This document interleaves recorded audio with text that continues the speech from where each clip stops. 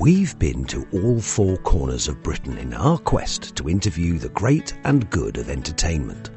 Comics, actors, writers, politicians, singers, dancers and choreographers. It doesn't matter who they are.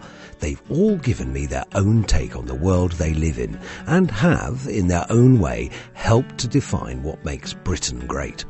So join me and my assistants as we get another insight into the marvellous and enigmatic world of showbiz here on Beyond the Title.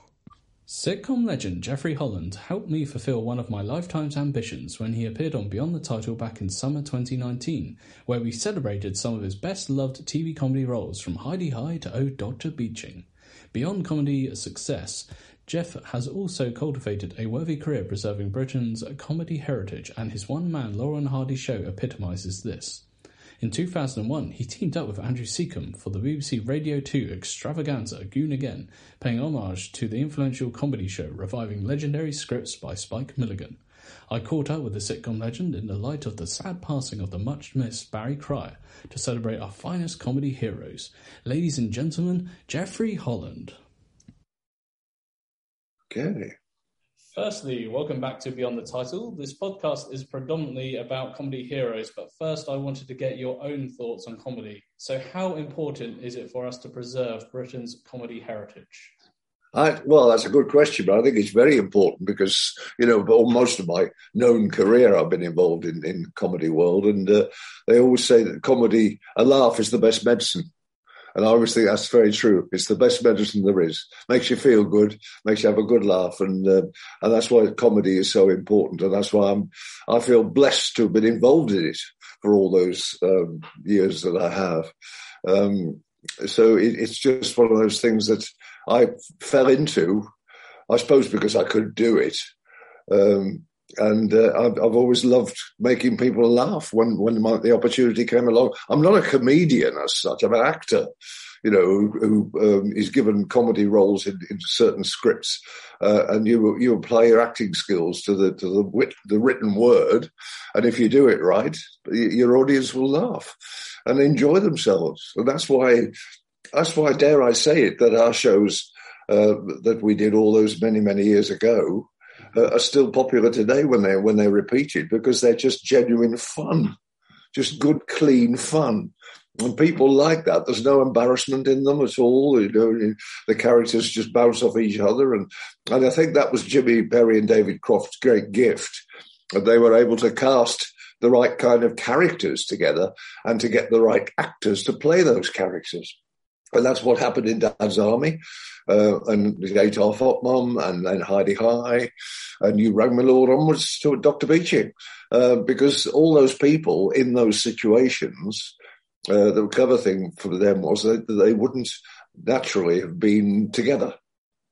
In the concert party, they were all conscripts that were thrown into the jungle, into the concert party, because they were various questionable talents, dare we say, and those businessmen in Warmington-on-Sea would never have socialised with each other, but under the common umbrella of the Home Guard, they were forced together and to get on with each other and to make an effort to produce, to combat the war effort.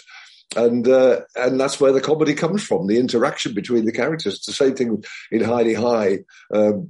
All the characters in the entertainment staff were failures.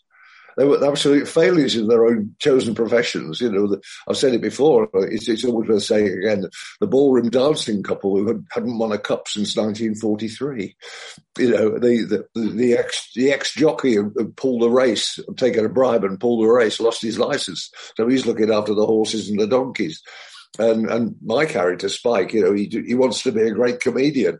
He left the tax office under the auspices of Ted Bovis, who wanted to train him up to be a comic, because Spike's got all the enthusiasm in the world, but absolutely no talent whatsoever.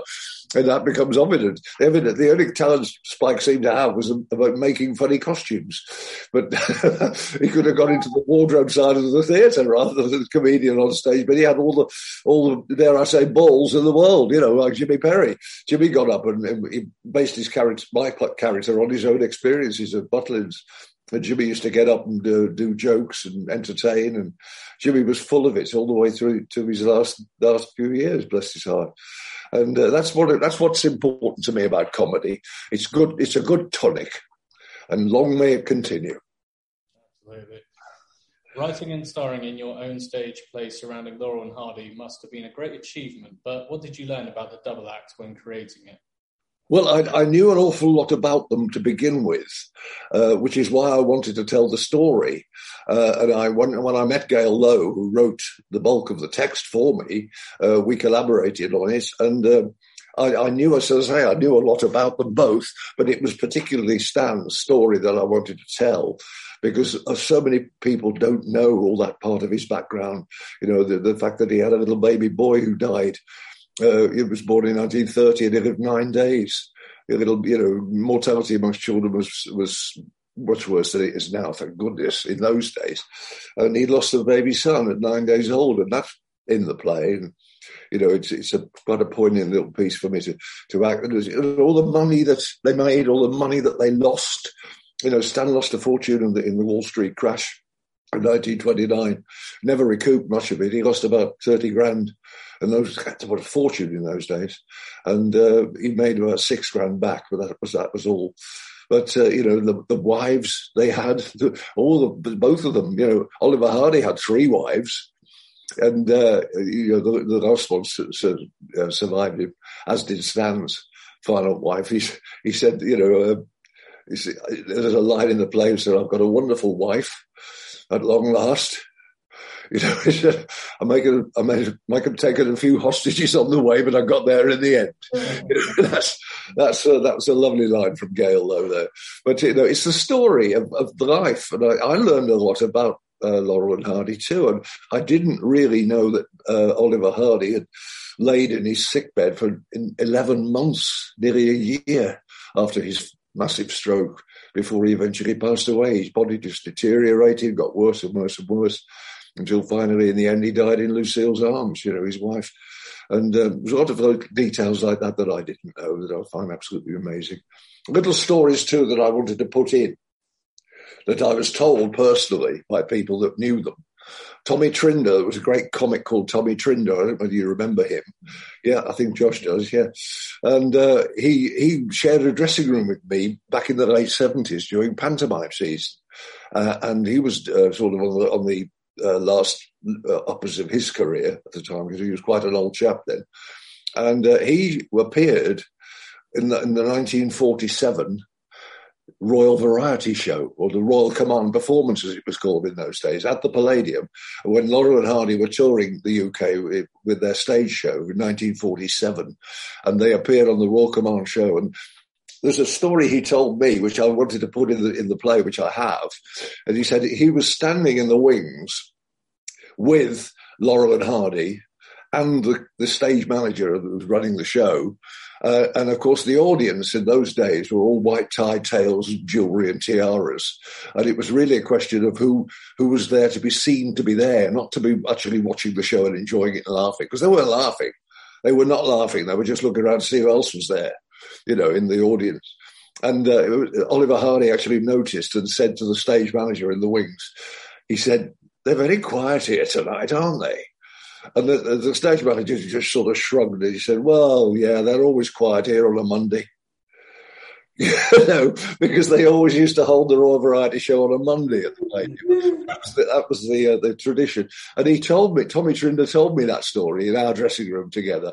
And I thought, well, that's a cracker, that, it really is. So I wanted to put that in the show. So I got Gail to include that.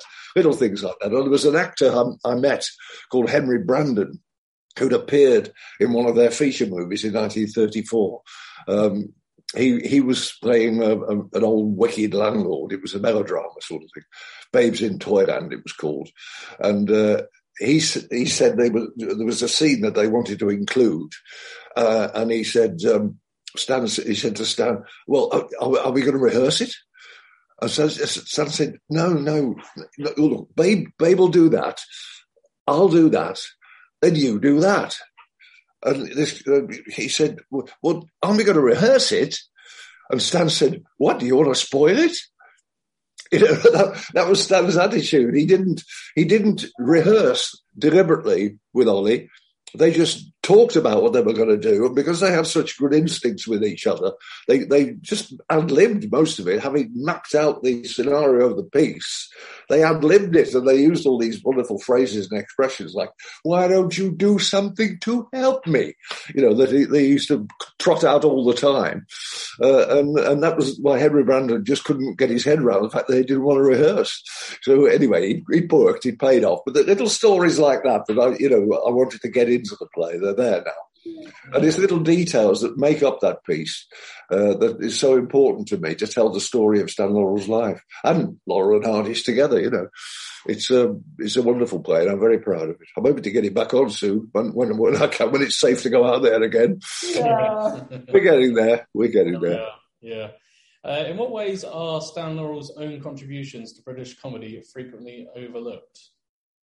Well, you know, he was a genius in his own right. He was, again, a lot of people don't realise or don't know that he was not just the silly little dim guy you saw on the screen, the twit, if you like, the foil of all the jokes. He was the brains behind the entire act. You know, he went in, he worked with the writing team on all the storylines and the scripts and the layouts. And then when they were shooting, he virtually directed everything himself. You know, they had credited directors for the films, but they just let Stan get on with it because he knew what he wanted and he knew what he was doing, and it made their lives a lot easier. So when you've got an accredited director on the credits at the end of the film, you know he did half the work and Stan did most of it. And then at the end of the day, when they finished shooting, Oliver used to go off and play golf, which he loved to do. And Stan went back into the editing room, the cutting room, with the editors and chopped it all up and put it together how he wanted it to be. So all the films of Laurel and Hardy really are how Stan Laurel wanted them to be.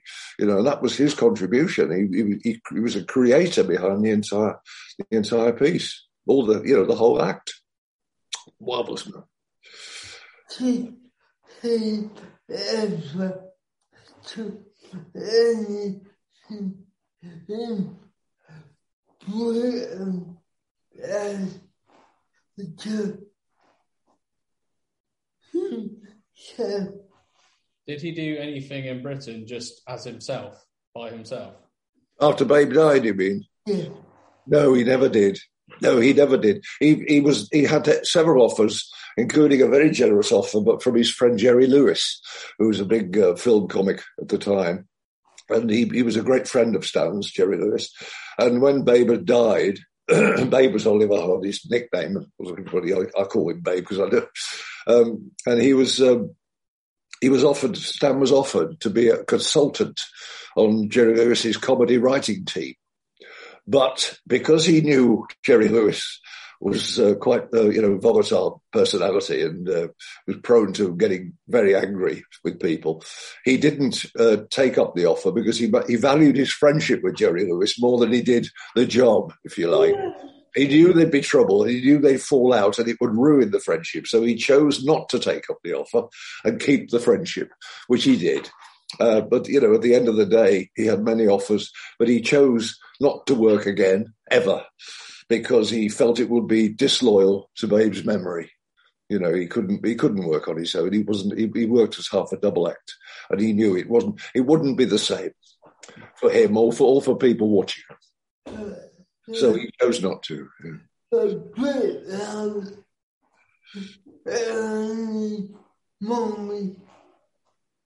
A bit like Ernie Wise.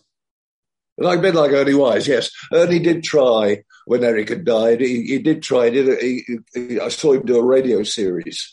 I met him a couple of times after Eric. I never met Eric, but I met Ernie a couple of times after Eric had died, and he was lonely. He really was lonely. He was lost without Eric. He completely lost. He tried very hard to work on his own to become, Ernie Wise as Ernie Wise. But it was hard for the public to accept him without Eric. And he struggled. And he struggled to the day he died, bless him. But he always wanted to be a Hollywood star, but never quite made it. That was Ernie's big dream to be, all these big numbers they did in the show, like Singing in the Rain without the famous one in their big shows. He wanted that to be for a reality for him. He wanted to be in Hollywood doing that kind of stuff. But, you know, it was never going to happen. It was never going to happen. But he was very lonely without Eric, just the same as Stan was without Babe, yeah. Okay, yeah.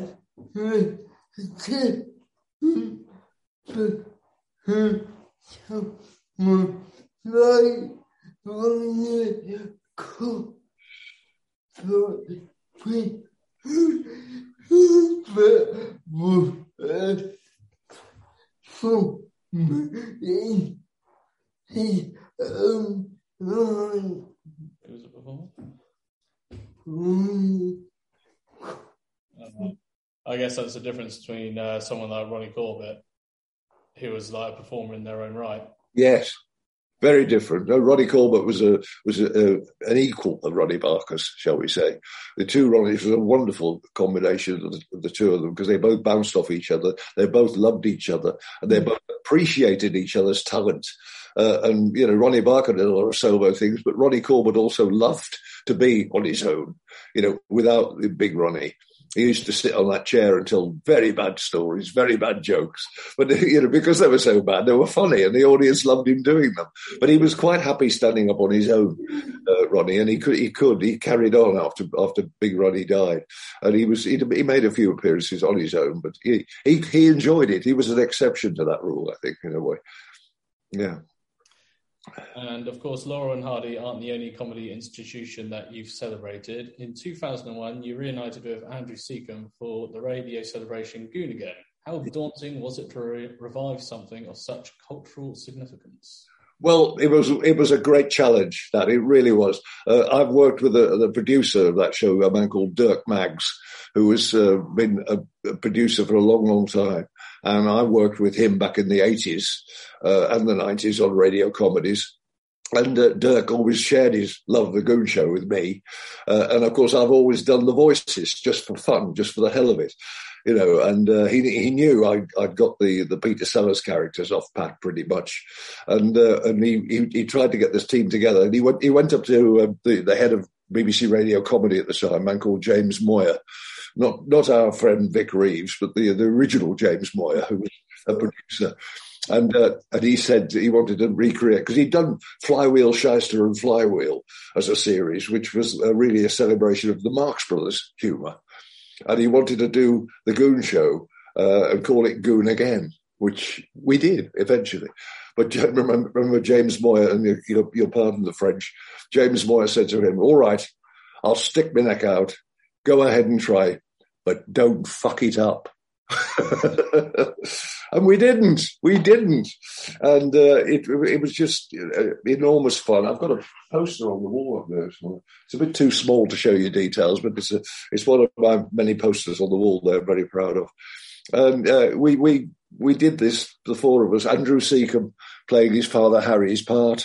It was very upsetting for Andy that night. I didn't realise until afterwards when he actually got into the dressing room and burst into tears at his wife's arms, because Harry was near his death at the time. He was a very, very sick man with his cancer, and he was lying at home. But he did say to Andy, you know, don't be ashamed, don't be frightened of it. He said, think of it as taking over the family business, which Andy did. Andy did embrace it, but it was very, very tricky for him emotionally. We had Lance Ellington on singing for his father, Ray Ellington, you know, who sang with the original Goon shows. Lance sang one of his dad's songs exactly like him, and it was uncanny to be there when he was singing it. And we had Christopher Timothy, best known, of course, for the original films, the Creatures Great and Small series, playing the role of announcer, because his own father, Andrew Timothy, had been the Goon Show's original announcer back in the very early 50s. So we had that, and we had my friend John Glover doing the Milligan voices. I worked with John a lot as well, with Dirk Maggs in that. And so between the four of us, we had a wonderful evening. One of the best, I always say it was the best night I ever spent in the theatre. And you put that in your book, didn't you, Josh? I know, because I read that the other day, and it was lovely. It's a phrase I've been quoted as saying, and I really meant that. It was quite a very special night for me in the theatre. Couldn't believe it. John Wilson's orchestra, the great John Wilson, who he is now. He does the proms every year now. He does all the Hollywood music at the proms every year. And he was just on his way up at the time. This was 2001, 21 years ago when we did that. And we had such fun. It was, I'll never forget it as long as I live. Great. A tribute to the Goons, but a great night for us. Yeah. He gives us a bit now. Can you give us a bit now? Oh, dear. Oh, well, I went, Major Bloodlock, look out there. No, come along there. Mind the thunderbox there. I went, oh. And it was my entrance was Bloodlock's music, the big band entrance that Bloodlock has. I can't repeat that. But he said, oh dear. Oh, I say. Oh, the explosions going off left, right and centre. Oh, no more curried eggs for me. Oh. And all that. And there was Henry Crun, of course. Oh, mean. Oh, what are you doing, naughty mean? All those lovely voices. Great, just great fun to do. Moving on to a slightly sadder subject, but in the last few weeks, Britain has lost a true comedy pioneer. What are your favourite memories of Barry Cryer? Well, Barry, bless him, we talked about this the other night because it was just the day after Barry died, and Barry Cryer was immortal. I know he died, but it's a silly thing to say, but his memory will live on as one of the greatest comedy inputs in the British comedy scene. Barry was, to me, he was ageless. Ever since I've known Barry, and I've known him 30 or 40 odd years, we've done radio shows together when he was sat next to each other on a panel, trying to be funny. But he was a great writer, a great creator of gags, and a great gag teller too. But he was always, to me, he always seemed ageless. He'd always been there, and it was like he was always going to be there. But, to actually learn of his passing was quite a shock to the whole business. And, there'd be a big hole left in show business now Barry's gone. Because, I've got him on my phone. I used to ring him up occasionally. We'd have a little chat, and, he'd always finish with a joke. He'd always got jokes to tell. He used to have to create jokes for other comics, and he'd written for all the great names in the business over the years. And Barry Cryer, he'd just go down in history as an absolute legend, a comedy legend, much missed. Yeah. And what is his legacy on British comedy? Sorry? What is his legacy on British comedy? Well, there you go. I sort of said it. He'll be remembered by everybody. You say, "Oh, I wish I could ring Barry and talk about that." He'd give me an idea. And that's what he'd be like. He's immortal. He will be, and he'll be remembered forever by all the people like me who knew him in the business. And it's a pity because we don't have people like Barry Cryer in the comedy game now. It's all very different now with the stand-ups that are working. They're very successful and they've got great following. But they're not the same as Barry. Barry was a good old-fashioned theatre gag teller and writer, and a stalwart of the comedy business. And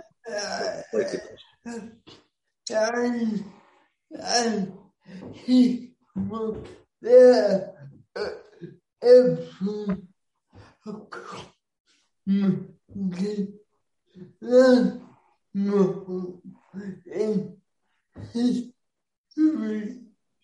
Yeah, and he was at every comedy landmark as well. Yes. During the decades. Yes, that's right. And I mean, it's talking of landmarks. We unveiled a statue to Spike Milligan in Finchley, because he used to live in Finchley a few years ago.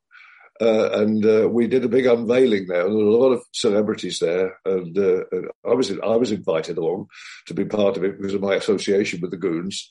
And I was asked to read a speech that Barry Cryer had written because couldn't be there. He had other commitments. He couldn't be there on the day.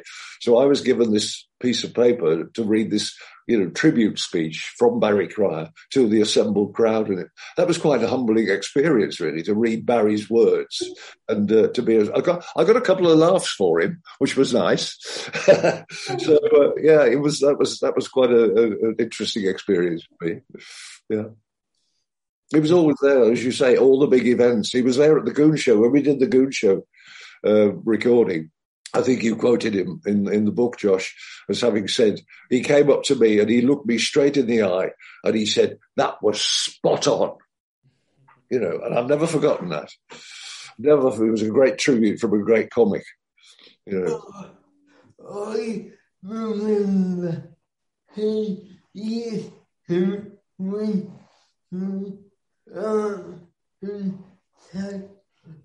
this family to the family. Family. The family. All right, yeah. I get what you're saying now. Barry used to call up Josh and say, "Hello, this is Barry to another Barry." Oh, right. That's nice. That's nice, yeah. Young Barry and Mr. Barry. Oh, lovely. He was a smashing bloke and we shall miss him terribly. Yeah. In recent years, you've done several conversational shows of Robert Ross celebrating your formidable comedy career. In what ways has this changed your own perception of your vast achievements? Well, I'm totally humbled by everything. I mean, I'll put it straight back to you, Josh, because I read what you'd written in your book about me, and I couldn't believe you were talking about me. Who is this comedy god that you keep on about? I think he means me, but it's very humbling. It's a very humbling experience to be cast in that kind of way as part of. Let me put it this way: I am very, very pleased and very proud to have been a part of what they are now calling the classic era of British television sitcom. And to have been a part of that makes me very, very proud indeed. So, it's still very humbling when people talk about me in those terms. People like me and Sue, somebody tweeted the other day, they want us to take that little conversation show up north so people in the north and the Midlands can see it. So Robert's looking into the possibility of possibly doing that because there were people in that audience who've known us all our lives and they said afterwards, because we were in great demand in the street afterwards, we just couldn't get away. But people were saying, things like, I learned so much tonight. I didn't know that about you and this about that. And, they learned things they didn't know about us. They thought they knew it all, but they didn't. So a little show like that, a little chat show like that is very valid, to help people understand what they want to know. And I'm flattered that they want to know more about me and Sue and the likes of us, the stuff that we've done over the years. Oh, look, I've just noticed my Dyson vacuum cleaner on the wall underneath Joan Collins there. I usually put a big vase of flowers in front of that to cover it up, and I forgot to do that today. We didn't even notice until you pointed it out. I just noticed. I usually do that with a big vase of flowers on the table.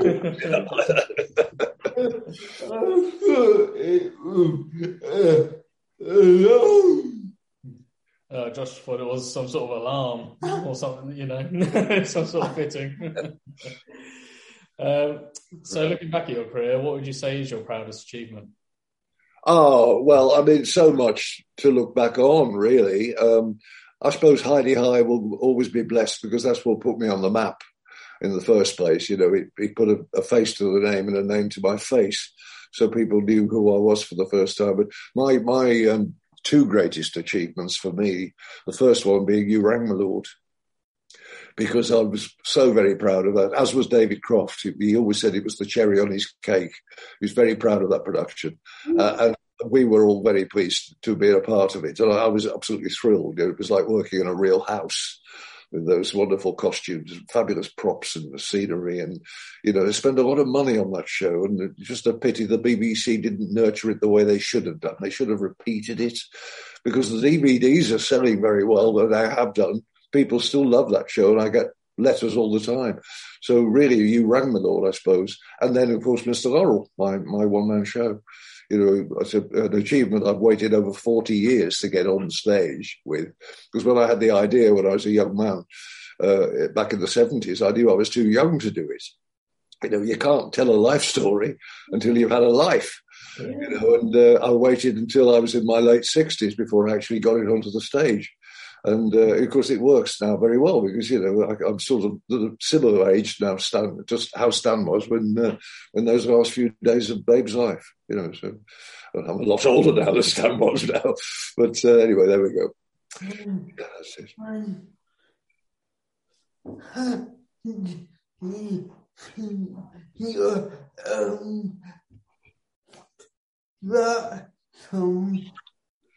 That you do well, and yet you do your own.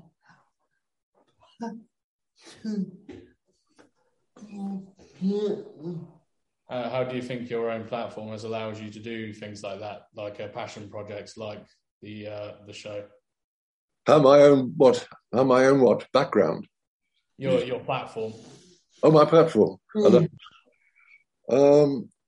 I don't quite know what you mean by that.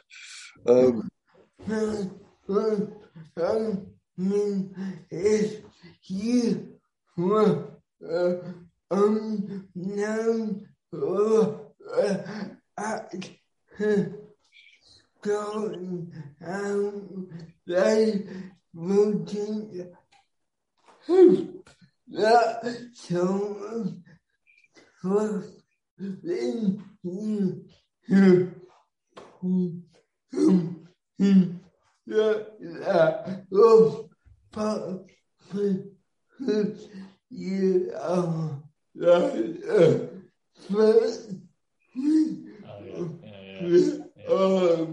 I think what Josh was alluding to was because of the career you've had and your reputation, that is your platform, and that has allowed you to then go on to do these passion projects whereas if it was a younger person just starting out, maybe they wouldn't have had the backing or support.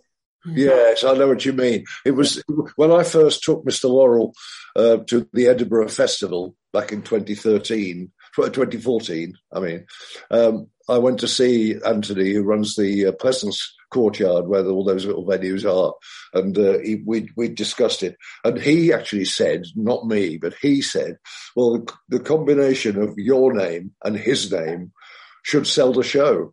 So I did have that advantage in as much as people knew who I was then. And I was able to bring, this is my friend Mr. Laurel, to the Edinburgh Fringe and do very well. I've been up there 3 times now. I've sold out 3 times with it. And I'm hoping to take it back again next year in 23. Oh, brilliant. Because it would have been 10 years since I first put it out in 13. I'll give it a final outing and see how it goes. I might be too old for it then. I don't know. We'll see. We'll see how it goes. I still have the energy to do it. I'll do it then again if I can. It's a hard slog with the Fringe, because if it's worth going for the whole month of August. And you can. I actually made a profit, which is quite unusual when you go to Edinburgh, because it's a very expensive thing to do.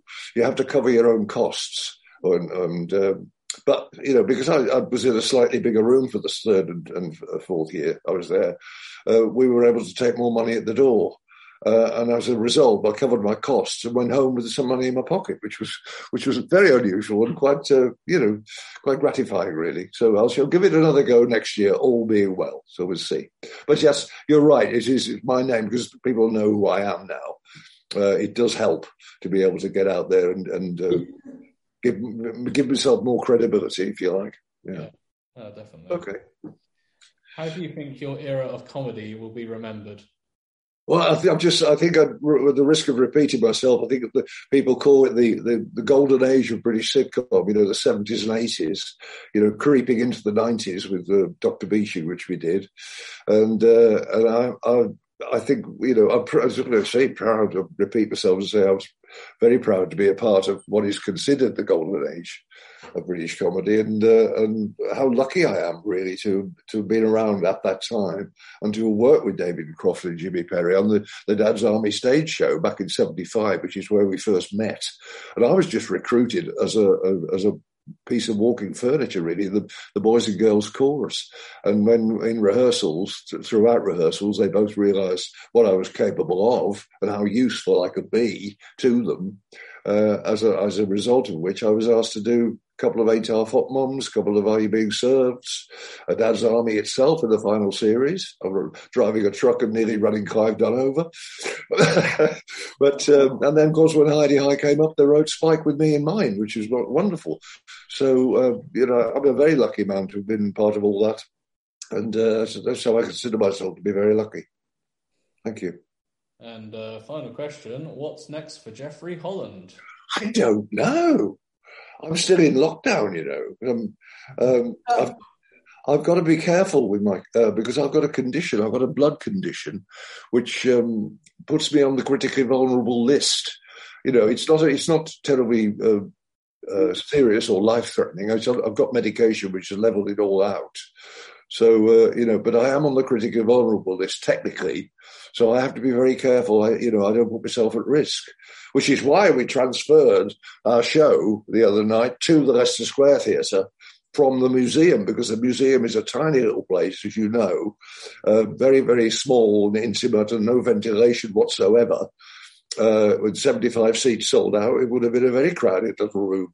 So we went to because they also own the Leicester Square Theatre. Rob thought it might be a better idea if we go to there to do it. And of course, it worked out terrifically well, because Sue and I were up on the stage, away from everybody, and away from potential infections. But we mixed with everybody outside afterwards, and I had to go to hospital for a blood test yesterday, and I tested negative. So all is well. All is well. So, there we are. So, thank you to our guest for being the subject of another Beyond the Title interview. If you liked this, why not browse the website and see if there's anything else that takes your fancy. Don't forget to like our Facebook page to receive updates on forthcoming interviews and to see more information about me and what I do. Thanks again, and hopefully see you next time.